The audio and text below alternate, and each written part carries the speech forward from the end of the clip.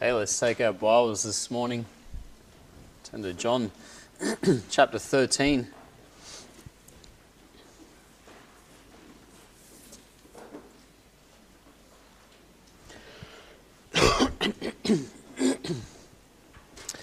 John 13 this morning, and we're just going to read verse 16, and then we'll commit our time to the Lord in prayer. Verse 16 says, "Verily, verily, I say unto you, the servant is not greater than his Lord, neither he that is sent greater than he that sent him." Let's have a word of prayer. Lord and Heavenly Father, we thank you once more for the opportunity to be here together in this place, in your house, and come and spend time around your word. We pray that, Lord, now you would quiet our hearts, that we would be ready to listen and receive your word this morning. I pray, Lord, that you would teach and instruct us as you see fit. I pray that you give me wisdom and guidance now as I preach, that, Lord, you would empower through the Spirit. And, Lord, your name will be honoured and glorified and praised this morning. And we pray these things in Jesus' name. Amen. Now, of course, last Sunday afternoon we started a new series looking at the parables of our Lord. And we talked about how, during Christ's 3 years of ministry here on earth, parables formed one of the main tools, one of the main methods that he used to teach the people. In Mark chapter 4 and verse 2, it says, "Christ taught them many things by parables." And so parables were an essential part of our Lord's teaching ministry. And we talked about how those parables can be found in three different forms. They can be a saying, they can be a similitude, or even a story. And of course, it's the story parables that we are most familiar with. But Christ also used many sayings and similitudes as well. And so we want to start our series by looking at some of those parable sayings that our Lord used. And last week we considered the saying, "They that are whole need not a physician, but they that are weak." They that are sick, and we talked about how that talks about our Saviour's passion for the lost and the passion that we should have, the care that we should have for the unsaved. And this morning now we want to consider the words found here in verse 16. "The servant is not greater than his Lord." This parable teaches a very simple truth, but it's actually one of our Lord's favourite parable sayings. Our Lord says this one more than any other as you go through the Gospels.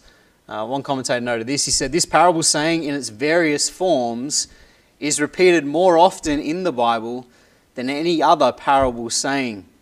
It was evidently a saying that Jesus loved to repeat. When our Lord repeats something in the Word of God, it tells us that it's important.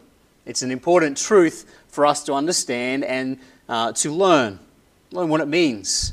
Everything our Lord says is obviously important, and everything he says is to be heeded.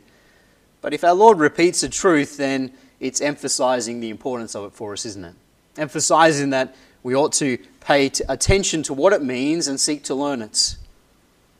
And so for this reason, this parable saying is spoken by our Lord on numerous occasions in slightly different forms. They're not all exactly the same, but it's the same parable idea. In Matthew chapter 10 and verse 24, we see the Lord use this parable in two different ways, two different forms, as he commissions the 12 disciples to go forth. Just go there, Matthew 10.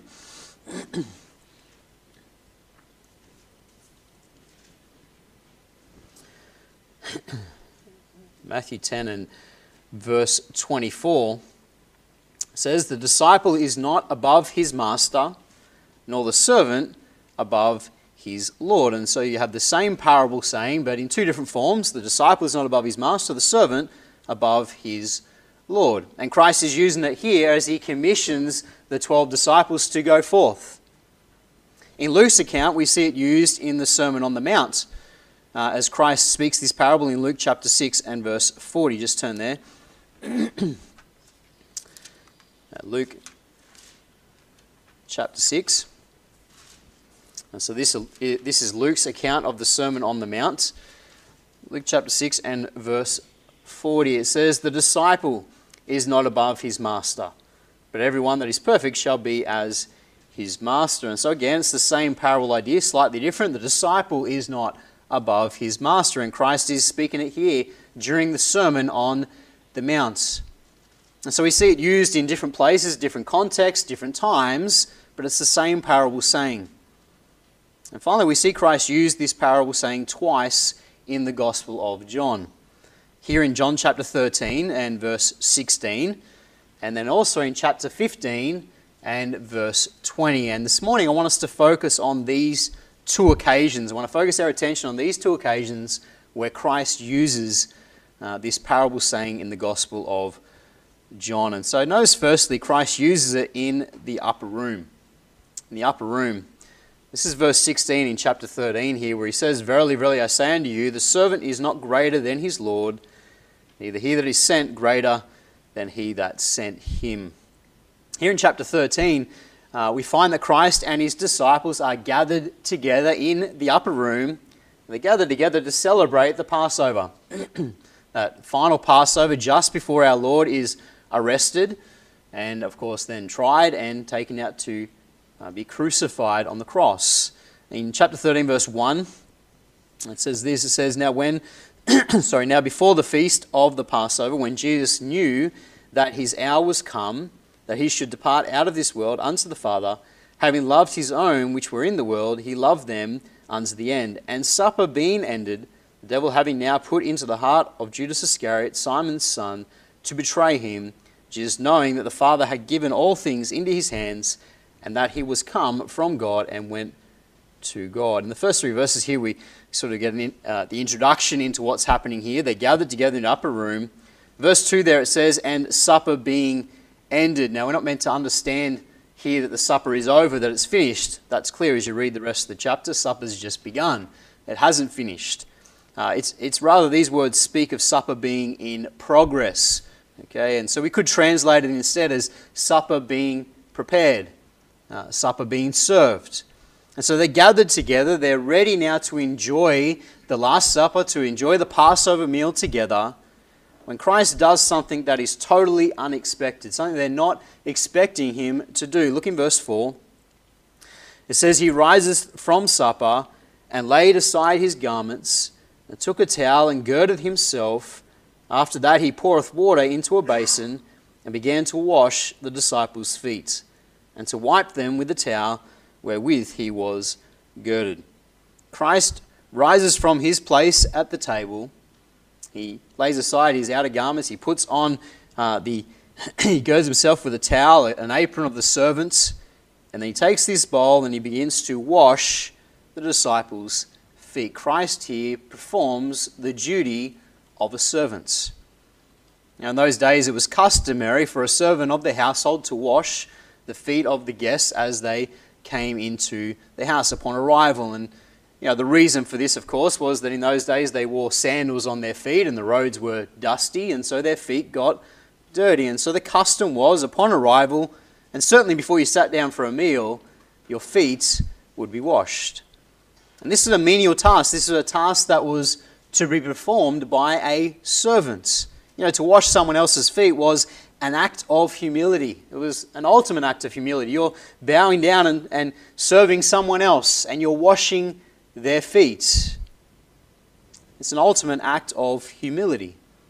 We see this idea expressed over in 1 Samuel chapter 25. Just go there with me.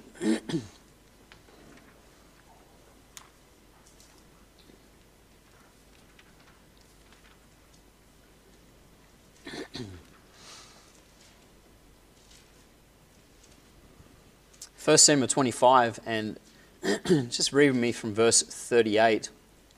It says, "And it came to pass about 10 days after that the Lord smote Nabal, and that he died. And when David heard that Nabal was dead, he said, Blessed be the Lord, that hath pleaded the cause of my reproach from the hand of Nabal, and hath kept his servant from evil.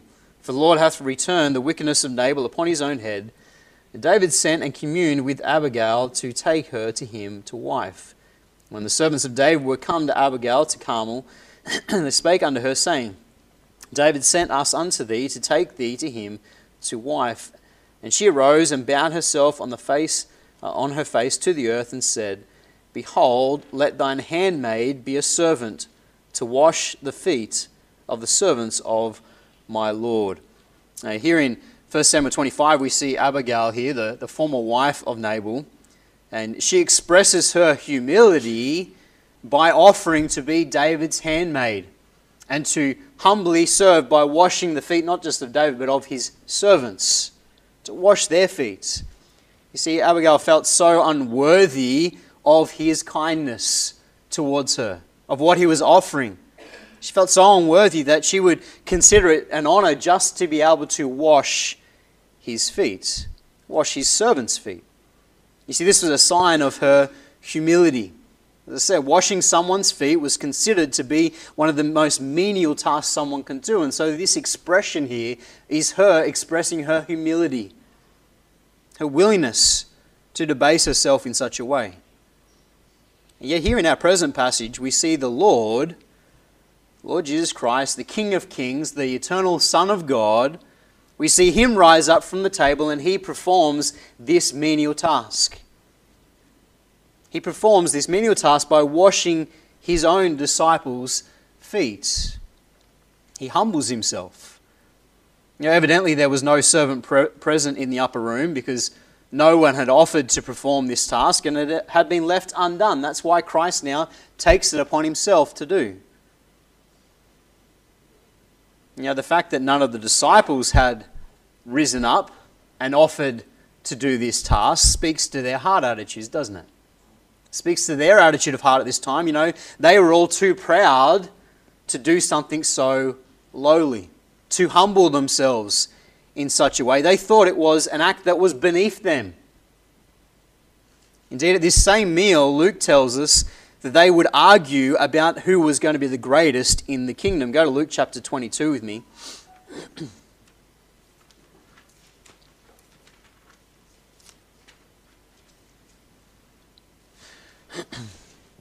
In Luke 22 and verse 24,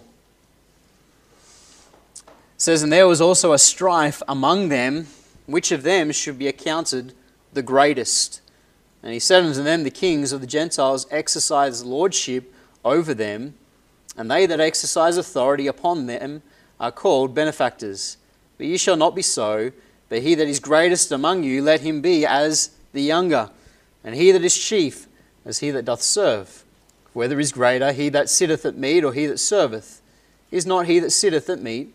But I am among you as he that serveth. Ye are they which have continued with me in my temptations. He goes on, but you see here the disciples are arguing. There is a strife among them. They're contending with one another about who is going to be greatest in the kingdom. And this argument takes place at this same meal, at the Last Supper. And indeed, it's possible it's taken place just before this event recorded for us here in John chapter 13. And so they've been arguing about who's going to be greatest. And then the Lord rises from the table and the Lord proceeds to serve each of them. Proceeds to perform this lowly task. You see, it's clear that the disciples serving each other was far from their minds, wasn't it? They had no desire to serve one another. Their hearts were full of pride. Each of them thought that they were better than the other. One commentator summed up the situation perfectly. He said, in the upper room, everything was ready. Here stood the pitcher and the wash basin, and there lay the linen cloth. There was water in the pitcher, and yet no one stirred. Each disciple was hoping that someone else would make the first move. So it sums up the picture perfectly, doesn't it? They're all sitting there at the table, and there's the pitcher, there's the wash basin, there's the towel, everything's ready, and they're all sitting there thinking, well, I'm not doing it, someone else do it. Someone else rise up. They're all waiting for someone else to make the first move. It demonstrates clearly their heart attitude. And Christ knew their hearts, and so Christ rises up, and Christ now performs this menial low task. He humbles himself, and in doing so, our Lord rebukes them, doesn't he? He's rebuking them for their hearts, for their attitudes. But he also sets them a wonderful example, doesn't he? He sets a wonderful example for them to follow, and indeed for us to follow as believers today. And in verse 12 to 15, we see the Lord apply this example to his disciples. In verse 12 it says, "So after he had washed their feet, and had taken his garments, and was set down again, he said unto them, Know ye what I have done to you? Ye call me Master and Lord, and ye say, Well, for so I am. If I then, your Lord and Master, have washed your feet, ye also ought to wash one another's feet. For I have given you an example, that you should do as I have done to you." Christ makes it very clear, the example that he has set for them. You know, he's finished washing all of their feet now, and he makes sure they understand the lesson. They understand what he has done for them. You know, he was the one that they recognized as Master and Lord. Verse 13, "Ye call me Master and Lord, and ye say, Well, for so I am." They called him Master and Lord, and the Lord says, "You're right, I am indeed your Master, I am your Lord." And he says, "But I have humbled myself to serve you. I have humbly served by washing your feet." You see, Christ wanted them to understand that rank, which is what they were arguing about, rank had nothing to do with it. In love, they ought to be willing to humble themselves and to serve one another, to put each other first. And Christ then concludes these words of application with the parable saying. Look at verse 16 there. He says, "Verily, verily, I say unto you, the servant is not greater than his Lord. Neither he that is sent greater than he that sent him." You see, it's in this context that Christ now gives us this parable saying. You know, he's just humbled himself, he's served them, and then he says, the servant is not greater than his Lord. You see, this parable sums up perfectly what Christ has been teaching them. You see that he's been teaching them that like their master, they needed to humble themselves. Be willing to serve one another in love. If something wasn't too good for their master to do, well, it's definitely not too good for them, is it? Definitely not above them to do. You see, the disciples' attitude had been that washing the feet of another was beneath them. It was a task for someone else. It was a task for a lowly servant. But they needed to remember they were not greater than their master.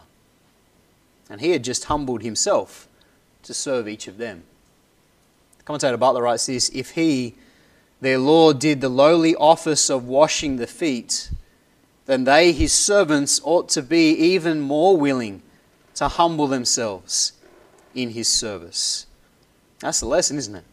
If Christ, their master, and Christ, our master, is willing to humble himself in such a way, we ought to be even more willing to humble ourselves and serve one another. See, Christ here has truly given us an example of humility to follow. But you know, the truth is that this foot washing is really only a small indication of Christ's humility. You know, Christ's whole purpose here on earth was to serve all mankind. Go to Philippians chapter 2 with me.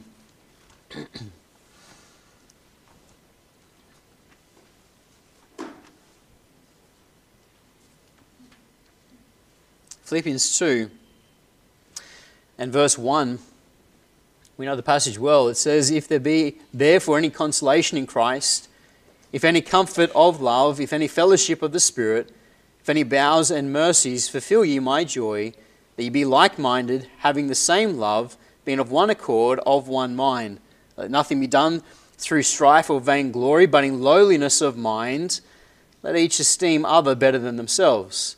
Look not every man on his own things, but every man also on the things of others."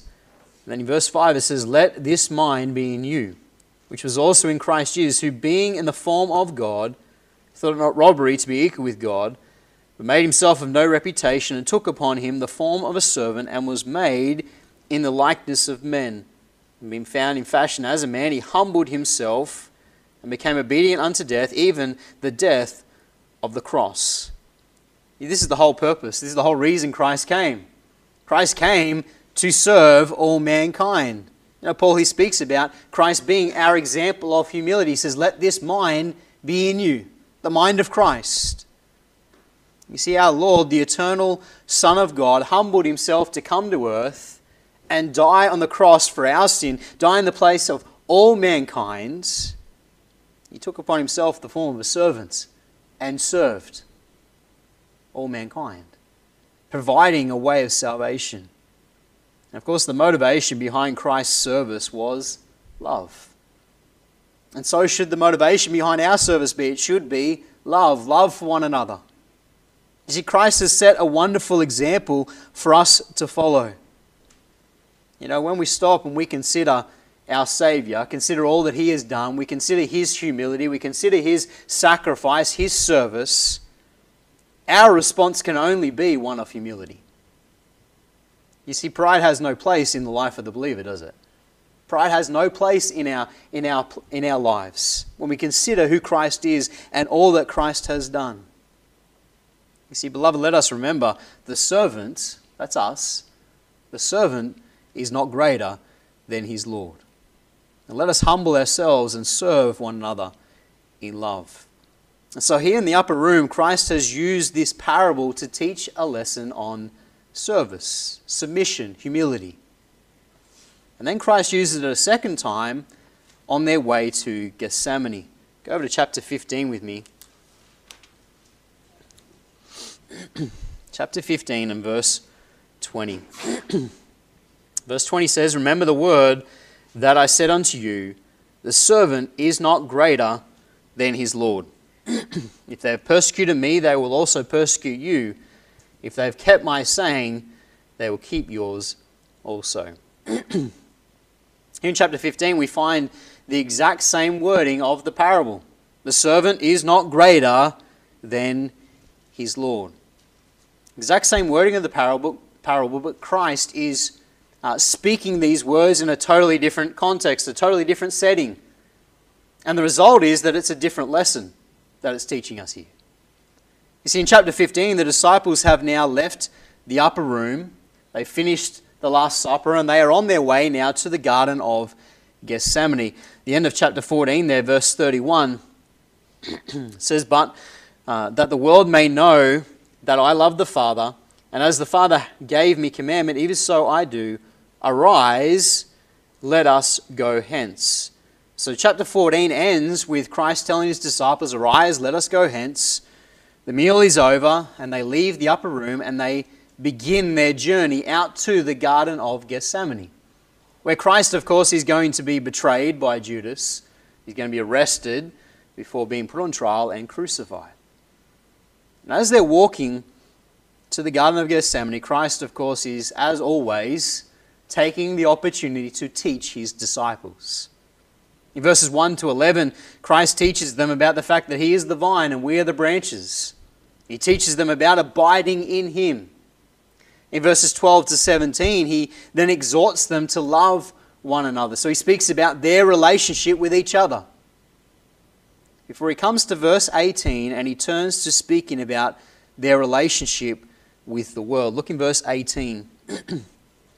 It says, "If the world hate you, ye know that it hated me before it hated you." And so he turns now speaking about the disciples' relationship with the world, and Christ tells the disciples here that they can expect, and indeed we can expect the world to hate us. And verse 18 begins with the words there. It says, "If the world hate you." Now the word "if" here is not meant to imply that there is any doubt about this actually happening. The word "if" essentially means seeing. Okay, seeing the world hate you. It's a statement of fact. It's a statement of truth. The world was going to hate the disciples. The world will hate all believers. But Christ tells them here, when that hatred comes, they need to remember that the world hated him. First of all, verse 18 again, "If the world hate you, ye know that it hated me before it hated you." Christ reminds them of the world's treatment of him. You see, the disciples, they had witnessed the hatred that the world had for Christ. They witnessed it firsthand.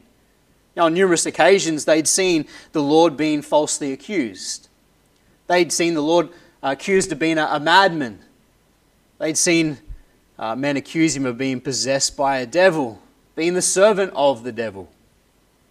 Indeed, the Jews had even at times tried to kill him before this. They tried to stone him in John chapter 10. Let's just go there and read just this one occasion, John chapter 10.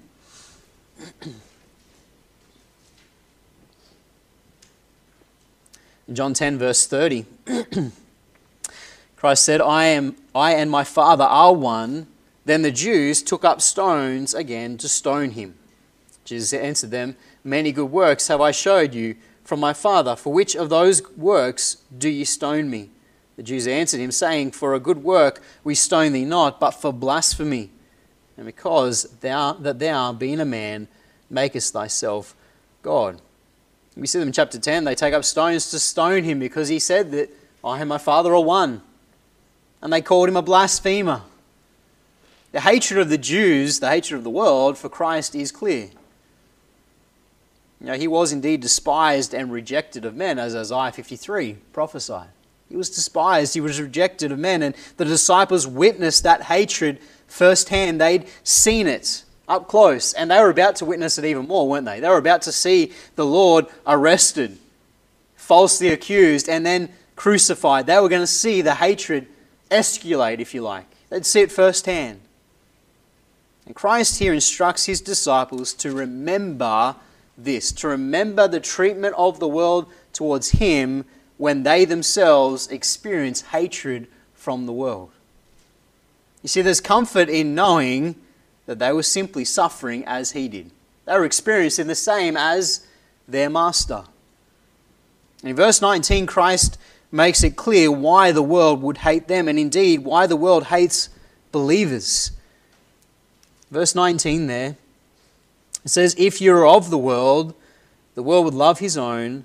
Because you're not of the world, but I have chosen you out of the world, therefore the world hateth you. You see, the world naturally hates believers. Why? Because we are not of the world.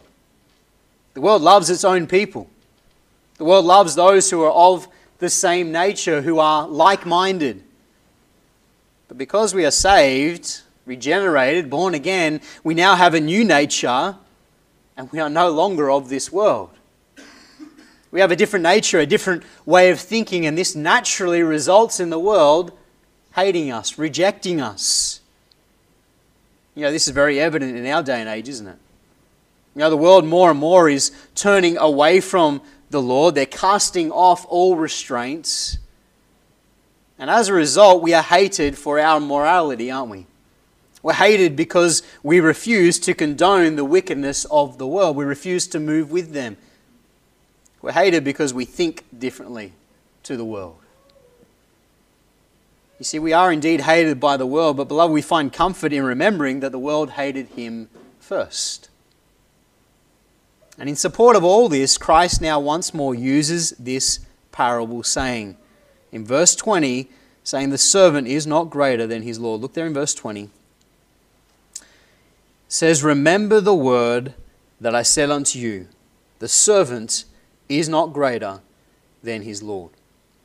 Christ calls upon his disciples to remember the words that he had spoken unto them. Remember the words he'd spoken earlier in the evening at the Last Supper.